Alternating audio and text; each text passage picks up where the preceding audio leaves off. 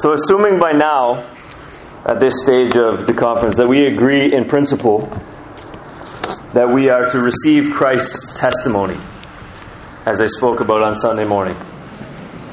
And assuming that we agree in principle that a biblical church is to preach the Word, which I spoke about yesterday, which aspects of Christ's testimony are we to receive? And which aspects of the Word are we to preach? The simple and obvious answer is all of them. We are to receive every aspect of Christ's testimony. We should preach every aspect, every bit, every section of God's Word. We should omit nothing. Our brother, Pastor Henry, will speak after me on the centrality of the gospel in the life of a biblical church. The centrality. His message will be about proportion. Some things are more central, in that sense more important than other things. They need to be given primacy and centrality. His message will be about centrality and proportion. My message is not about proportion, but breadth. Though some things are more central and in some sense more important in the Scripture, it doesn't follow from that anything in the Scripture is therefore unimportant. All Scripture is breathed out by God and profitable for teaching, for reproof, for correction, and for training in righteousness, that the man of God may be complete, equipped for every good work.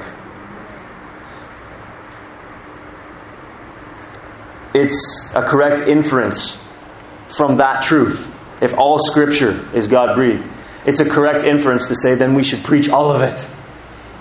But it's not only a correct inference from that truth that all Scripture is breathed out by God. Receiving all of it and preaching all of it is also Paul's methodology. Look at Acts chapter 20 with me. I'm going to read from verses 17 to 38. Paul's instructions to the Ephesian elders as he's departing from them. Acts chapter 20, beginning at verse 17, and I'm reading from the ESV. Now from Miletus, he sent to Ephesus and called the elders of the church to come to him. And when they came to him, he said to them, "You yourselves know how I lived among you the whole time, from the first day that I set foot in Asia, serving the Lord with all humility and with tears and with trials that happened to me through the plots of the Jews.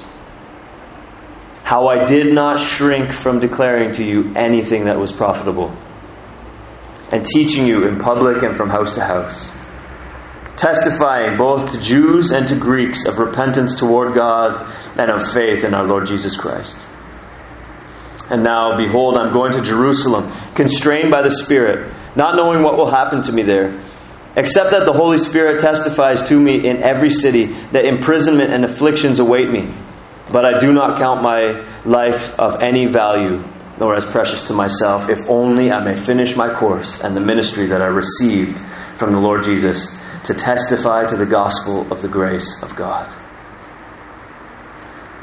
And now, behold, I know that none of you among whom I have gone out proclaiming the kingdom will see my face again. Therefore I testify to you this day that I am innocent of the blood of all. For I did not shrink from declaring to you the whole counsel of God. Pay careful attention to yourselves and to all the flock in which the Holy Spirit has made you overseers, to care for the church of God, which He obtained with His own blood. I know that after my departure, fierce wolves will come in among you, not sparing the flock. And from among your own selves will arise men speaking twisted things to draw away the disciples after them. Therefore, be alert, remembering that for 3 years I did not cease night or day to admonish everyone with tears. And now I commend you to God and to the word of His grace, which is able to build you up and to give you the inheritance among all those who are sanctified. I coveted no one's silver or gold or apparel. You yourselves know that these hands ministered to my necessities and to those who were with me. In all things I have shown you that by working hard in this way we must help the weak and remember the words of the Lord Jesus, how He Himself said, it is more blessed to give than to receive.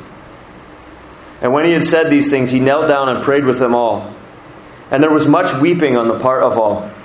They embraced Paul and kissed him, being sorrowful most of all because of the word he had spoken, that they would not see his face again.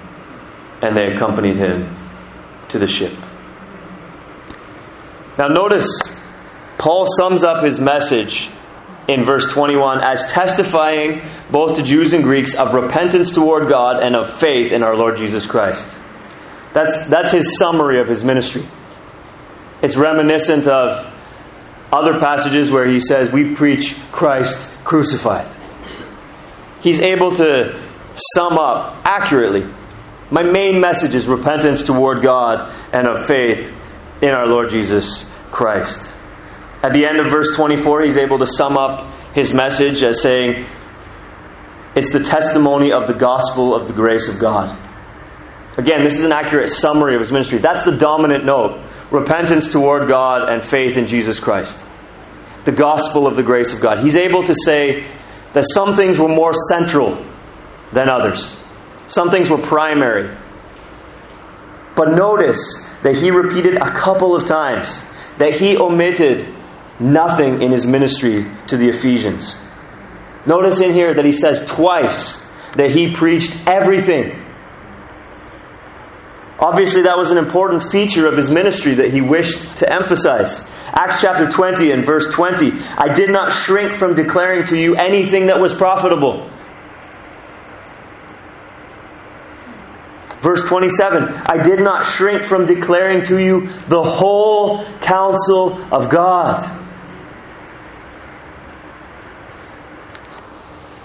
If all of Scripture is God-breathed and profitable, and if it was Paul's methodology to declare the whole counsel of God, then shouldn't it be ours also? That's the implication of Paul's summary of his own ministry among the Ephesians. The implication is that the Ephesian elders to whom he is speaking should go on to minister in the same way as he did even after his departure.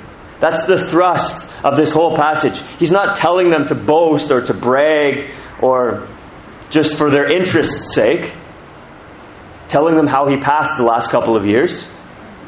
He's telling them so that they may emulate him. Obviously, he wishes that when he leaves, the Ephesian elders likewise do not shrink from declaring anything that's profitable. He obviously wishes that after his departure, the Ephesian elders do not shrink from declaring the whole counsel of God. You might say, at this point, of course, this is so obvious. Just like yesterday, a biblical church is biblical. It's so obvious. And in some sense it is. It really is so obvious. But there are at least 3 particular areas in which we need to be especially careful not to be neglectful in our day and age. So there's the exegesis of this. It's very basic. Preach the whole counsel of God. We move to application. Well, what does that mean for us? If we agree in principle, okay, let's do it. Let's receive all of Christ's testimony. And let's preach all of it. What will that look like for us? What pitfalls must we avoid as we walk in obedience to this injunction? I have 3 this morning. The first danger that we need to avoid, the first pitfall that we need to avoid as we endeavor to preach the whole counsel of God, is the danger of underemphasizing either the Old Testament or the New. Many have gone wrong here. There was Marcion, the heretic, of course, who denied the identification of the New Testament God with the Old Testament God, and thus did away with the Old Testament. And what goes around comes around. Some of you may know of Andy Stanley of North Point Community Church in Atlanta, Georgia. He recently argued, and I quote, "Peter, James, Paul elected to unhitch the Christian faith from their Jewish scriptures. And my friends, we must as well." End quote. Some of you may know Andy Stanley's father, Charles Stanley. This man has a large platform. Until very recently, no one would consider him reformed, but I think until the last few years, most would have considered him evangelical. But this is a significant departure. Unhitching from the Jewish scriptures? Unhitching from the Old Testament? Then there are less extreme forms of this neglect of the Old Testament. And listen here, even in conservative, Bible-believing, Calvinistic circles, like John MacArthur. On the Grace to You website, there are sermons stretching all the way back to 1969. I didn't count how many sermons there were on the New Testament. I clicked on sermons by book, Matthew, and there's 295 from the Gospel of Matthew alone. Similarly, you find large numbers as you click on Mark, Luke, John. I didn't take the time to go through all 27 books and tally it up. But you get the idea. If there were 295 sermons on the book of Matthew alone, there's a lot on the New Testament. By contrast, stretching all the way back to 1969, there are only 183 sermons on the Grace to You website from Old Testament texts. Any. Genesis to Malachi. John MacArthur has preached on the Gospel of Matthew more than he's preached on the Old Testament in the last 50 years. Unless by some stroke of fortune, and let's be fair, unless by some stroke of fortune hundreds and hundreds and hundreds were lost in the Grace to You archives. To put that in contrast, not only with his own preaching, but even in our brand new church plant, which started in 2017, we've had 84 sermons from the Old Testament in 2 years, less than 2 years, compared to 183 over 50 years. Brothers and sisters, it is an actual danger, even among otherwise solid men. I respect John MacArthur. I quoted him very favorably yesterday. No one would doubt that he's a Bible guy. But I think the elephant in the room is that there's a problem there. In terms of functionally. Remember we talked about yesterday, the difference between theory and practice. Functionally. John MacArthur would never say that the Old Testament is peripheral or anything like that. But functionally, that's a problem. Obviously, you know that our church holds to the 1689 Baptist Confession of Faith, and thus covenant theology, the historic kind, as opposed to dispensationalism or what some are calling New Covenant theology or progressive covenantalism. And of course, covenant theologians tend to see more continuity in the overall storyline of Scripture than our dispensational brethren or our brethren in New Covenant theology, progressive covenantal circles. So we're a little more comfortable with the Old Testament. Some might argue a little too comfortable with the Old Testament, and we need to reckon more with the newness.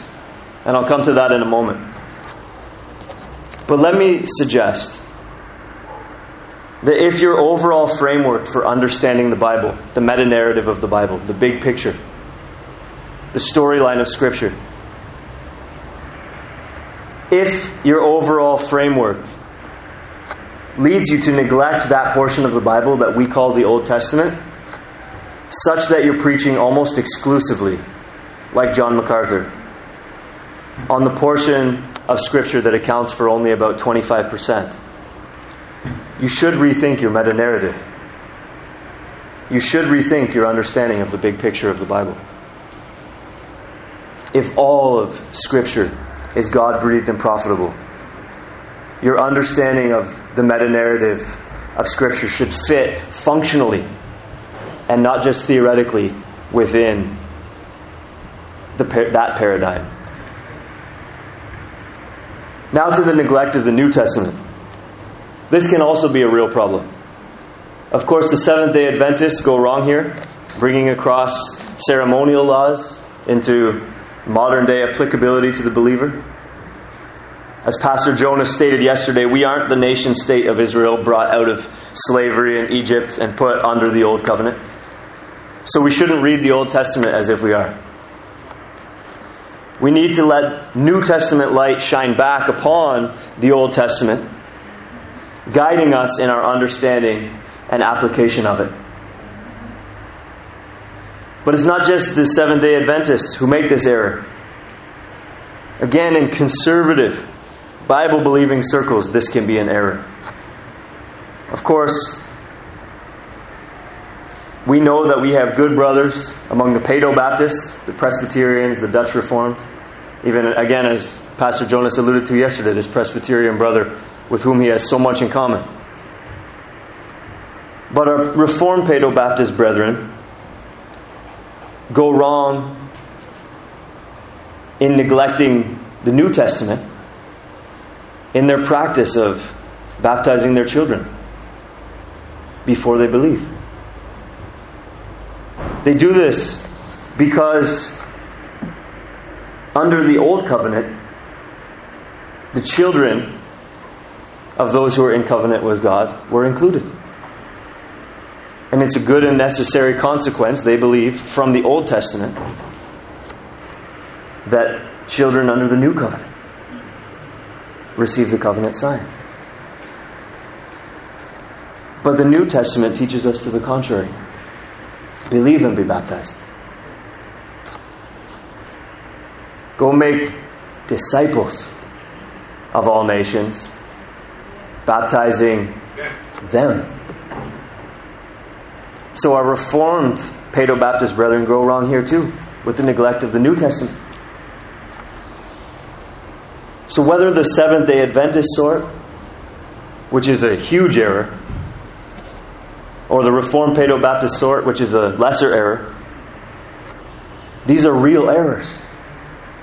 Neglecting clear New Testament teaching in favor of supposed implications drawn from the Old Testament. However, though there are real errors, I do think that largely the perceived danger of neglecting the New Testament is largely a boogeyman in our current context as Calvinistic Baptists in the 21st century Western scene and Caribbean scene. People are so quick to reject a chapter and a verse from the Old Testament simply on the grounds that it is from the Old Testament. Anytime one begins quoting from the Old Testament, and especially when talking about the Ten Commandments, one hears very quickly simplistic rejoinders like, we're not under the law, but we're under grace. Or we don't go to Sinai, we go to Calvary. Or do you also refrain from eating shellfish and wearing clothes mixed of two fabrics? Brothers and sisters, the Old Testament isn't the problem. Faulty interpretation of the Old Testament is the problem. So we need to do better than just reject an argument out of hand because someone's quoting the Old Testament. Because someone's teaching you something drawn from the Old Testament. If it's wrong, we need to go deeper than just rejecting it because it's the Old Testament. We shouldn't drop the Old Testament on the basis that some interpret it poorly, any more than we should drop the New Testament on the basis that some interpret it poorly. And I know that no one here is going to disagree with me in theory. We're all on the same page in theory. But as I was preaching yesterday, there is a difference between something being true merely in theory and something being true practically or functionally. Functionally, we need to be careful not to neglect either the Old Testament or the New Testament. Is the Old Testament given its due place alongside the New in the teaching and preaching ministry of the church? Is the New allowed to shine back on the Old and inform it so that we understand the Old properly? Let's make sure that we neglect neither Old Testament nor New Testament, but preach the whole counsel of God. Another area where we need to be intentional not to neglect one aspect or another is when considering law and gospel. On the one hand, there's danger of law without gospel. And this is bare moralism. And there's a heretical degree of this error, as in many mainline churches today, which basically teach that we should try to be good people and that God will accept us if we're sincere enough and if we try hard enough. We know that that's heresy. That is not the gospel. Try harder, do better, and if you're successful enough, God will accept you. Be a good person, that's what it means to be a Christian. Heresy. Law without gospel. All of our righteousness is as filthy rags, and we need to be wearing the pure white woolen garment of our spotless Lamb, or we can never be clothed aright. But there's a softer form of this error. Functional moralism. Even in churches where the gospel is still believed and preached from time to time. Gradually, churches can slip into this softer form of moralism by just assuming the gospel and moving past it. Exemplary preaching has its place. We read in Corinthians that these things took place as examples to us. But merely giving examples of good and bad people in Scripture is not gospel preaching. Be like Joseph. Be like David. Be like Daniel. If you only do this, or if you most often do this, you're neglecting the gospel in favor of the law. We must preach Christ and His finished work. As many have said before me, the law says do. The gospel says done. Our preaching shouldn't free people altogether from the obligations of the law. We still ought to obey God's law. And in that sense, we preach do. And more on that in a moment.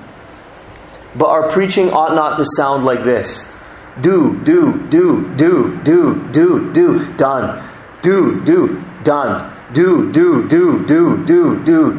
done. You get the point? You can actually believe the gospel. You can have a converted minister who knows Christ Jesus and loves Jesus and is a Christian, who just functionally assumes the gospel. Leans heavily on exemplary preaching from characters in the Old Testament. Leans heavily upon the imperatives in the New Testament. In disproportion to preaching Christ and His finished work. Don't functionally neglect the gospel by assuming it and moving past it in the bulk of your church's preaching ministry. Preach the gospel alongside the moral exhortations of Scripture. Stir up our love preachers. for our Savior as you tell us about Him. Because not only is that old story sweeter each time you tell it, but that old story sounds, each time we hear it, more wonderfully sweet. It's possible even functionally. It's possible functionally even within Orthodox theology overall to neglect the gospel in the ministry of the Word. And it's a danger to avoid. It's possible also in our effort to focus properly on the gospel that we neglect God's law. We may rightly perceive that we ought to be gospel-centered, that our preaching ought to be done, done, done. Christ has paid it all. Jesus paid it all. And that ought to be a driving emphasis of our ministry. We might rightly perceive that. And so we try to change our ways away from this functional, law-focused preaching, but we end up falling off the other side of the horse. Martin Luther said that we are like drunk men, always falling off one side of the horse or the other as Christians. In our effort to become gospel-centered, we become gospel-only. We focus so much on talk of grace, justification, election, monergism, God's work for us, that we underemphasize God's law. God's law was given to show us our need of Christ in the first place. It convicts us as sinners so that we can no longer say, all of these things I have kept since my youth. But we realize, oh, wretched man that I am. All of my righteousness is as filthy rags. And so the unbelievers among us must hear God's law being preached hard in order to understand properly the extent of their sinfulness and their hopelessness outside of Christ Jesus. Then the law continues to serve a purpose in the life of the believer. It continually reminds us of our sin and our dependence upon Christ, but more than that, we are set free from the law as a covenant. We are not under the law as a covenant, but we are under grace covenantally. That's what not under law but under grace means. Let me explain that. We no longer have the law hanging over our heads saying, do this and live. That's what a law covenant looks like.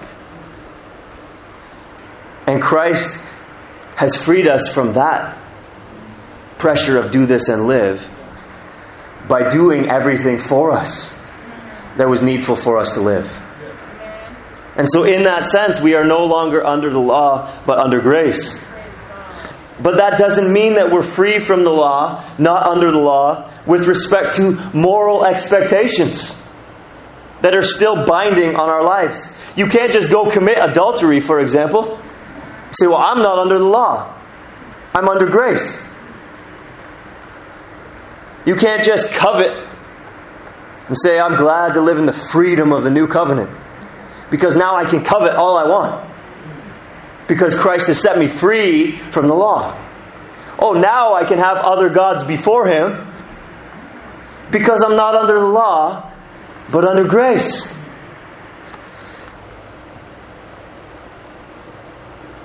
God's law must be preached to help the believer know his duty toward God. Not so that he will live by the keeping of the law, that's legalism. But rather, having been made alive in Christ, out of thankfulness for Christ Jesus, out of a sense of gratitude, and yes, even duty toward God, we ought to. With the enabling of the Holy Spirit and the new nature which has been given the believer in regeneration, the believer ought now to and can, with God's help, do the good works which God prepared beforehand for him to do. Ephesians 2:10. He predestined us to become conformed to the image of His Son, who was a lawkeeper for us.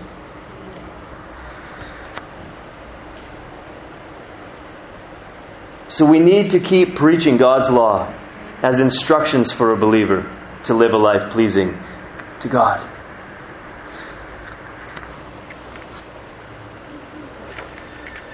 So no law without gospel. No law without gospel. May we resolve? No law without gospel. But no gospel without law. Just understand them in their respective functions and their relationship to one another. Rightly divide the word of truth in this matter, but preach it all. Lastly, a third area in which we have to be careful not to be neglectful is in the area of difficult passages. It's all too easy to avoid confusing parts of the Bible, unpleasant or controversial parts of the Bible. Also, let's be honest, genealogies. So-and-so begat so-and-so, who begat so-and-so, who begat so-and-so. And other parts that just might not be our favorite for whatever reason. As preachers, it would be easy for us to neglect these parts. But if we're to declare the whole counsel of God, we need to preach these parts too. I know that some would disagree with me. Among those are Charles Spurgeon and even our own Pastor Jonas. Two preachers much better than I am. And so I offer this respectfully and cautiously. But I would like to suggest that one way to remedy this particular issue of neglecting difficult passages, uncomfortable passages, unpleasant passages, is to preach through whole books of the Bible consecutively. I know that's not the practice of all, and it's not a rule. I'm not saying that it's wrong to do it another way.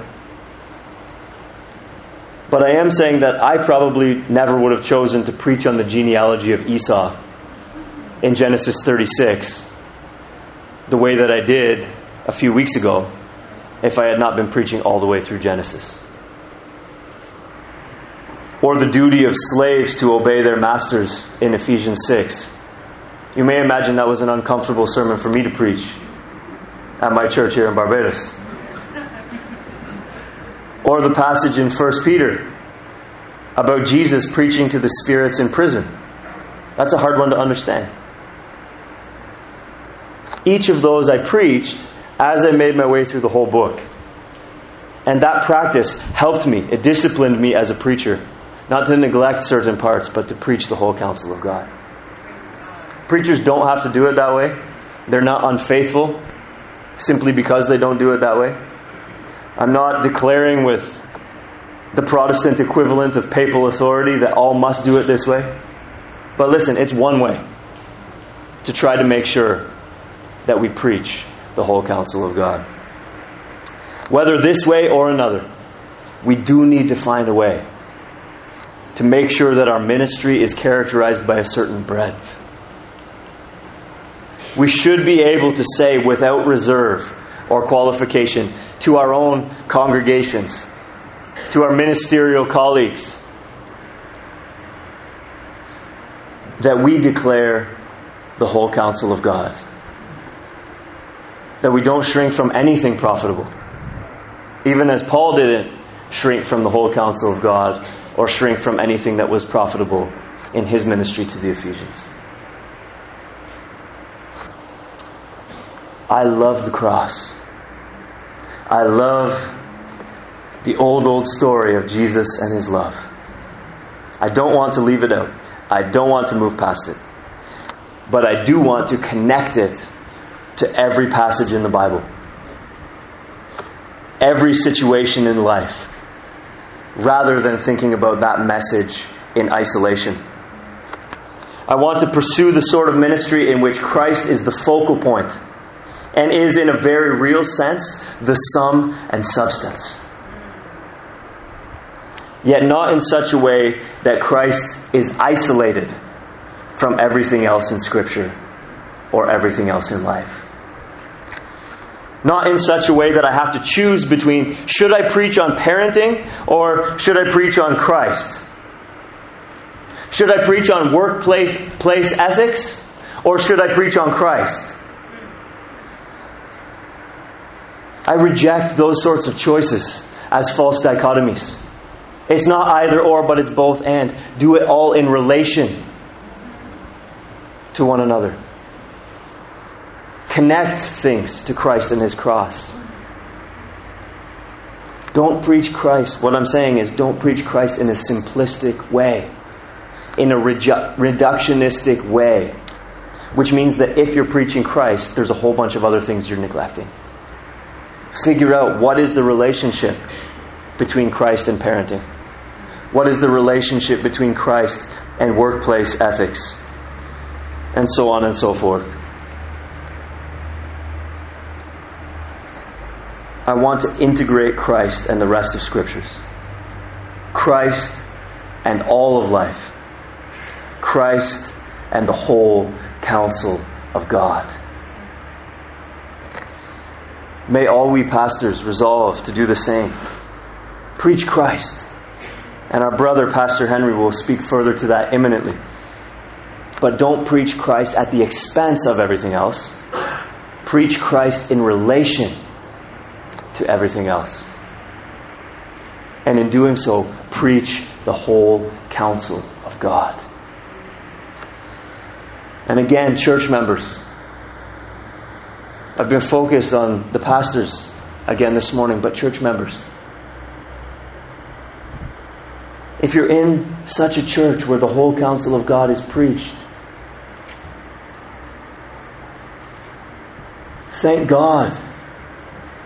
Thank God for your faithful pastors who do not shrink from declaring to you anything that is profitable. Thank God for pastors who do not shrink from declaring to you the whole counsel of God. And as I said yesterday, thank them, encourage them, support that kind of ministry wholeheartedly. Be engaged with your church as your pastors endeavor to do their part in the church and fulfill their role in the church, their body part, right? Like an arm or a shoulder or a knee or whatever. You need to fulfill your body part in the church. Be appreciative, be thankful, be supportive, church members, of such a ministry. A biblical church is one in which the whole counsel of God is taught and preached. Amen.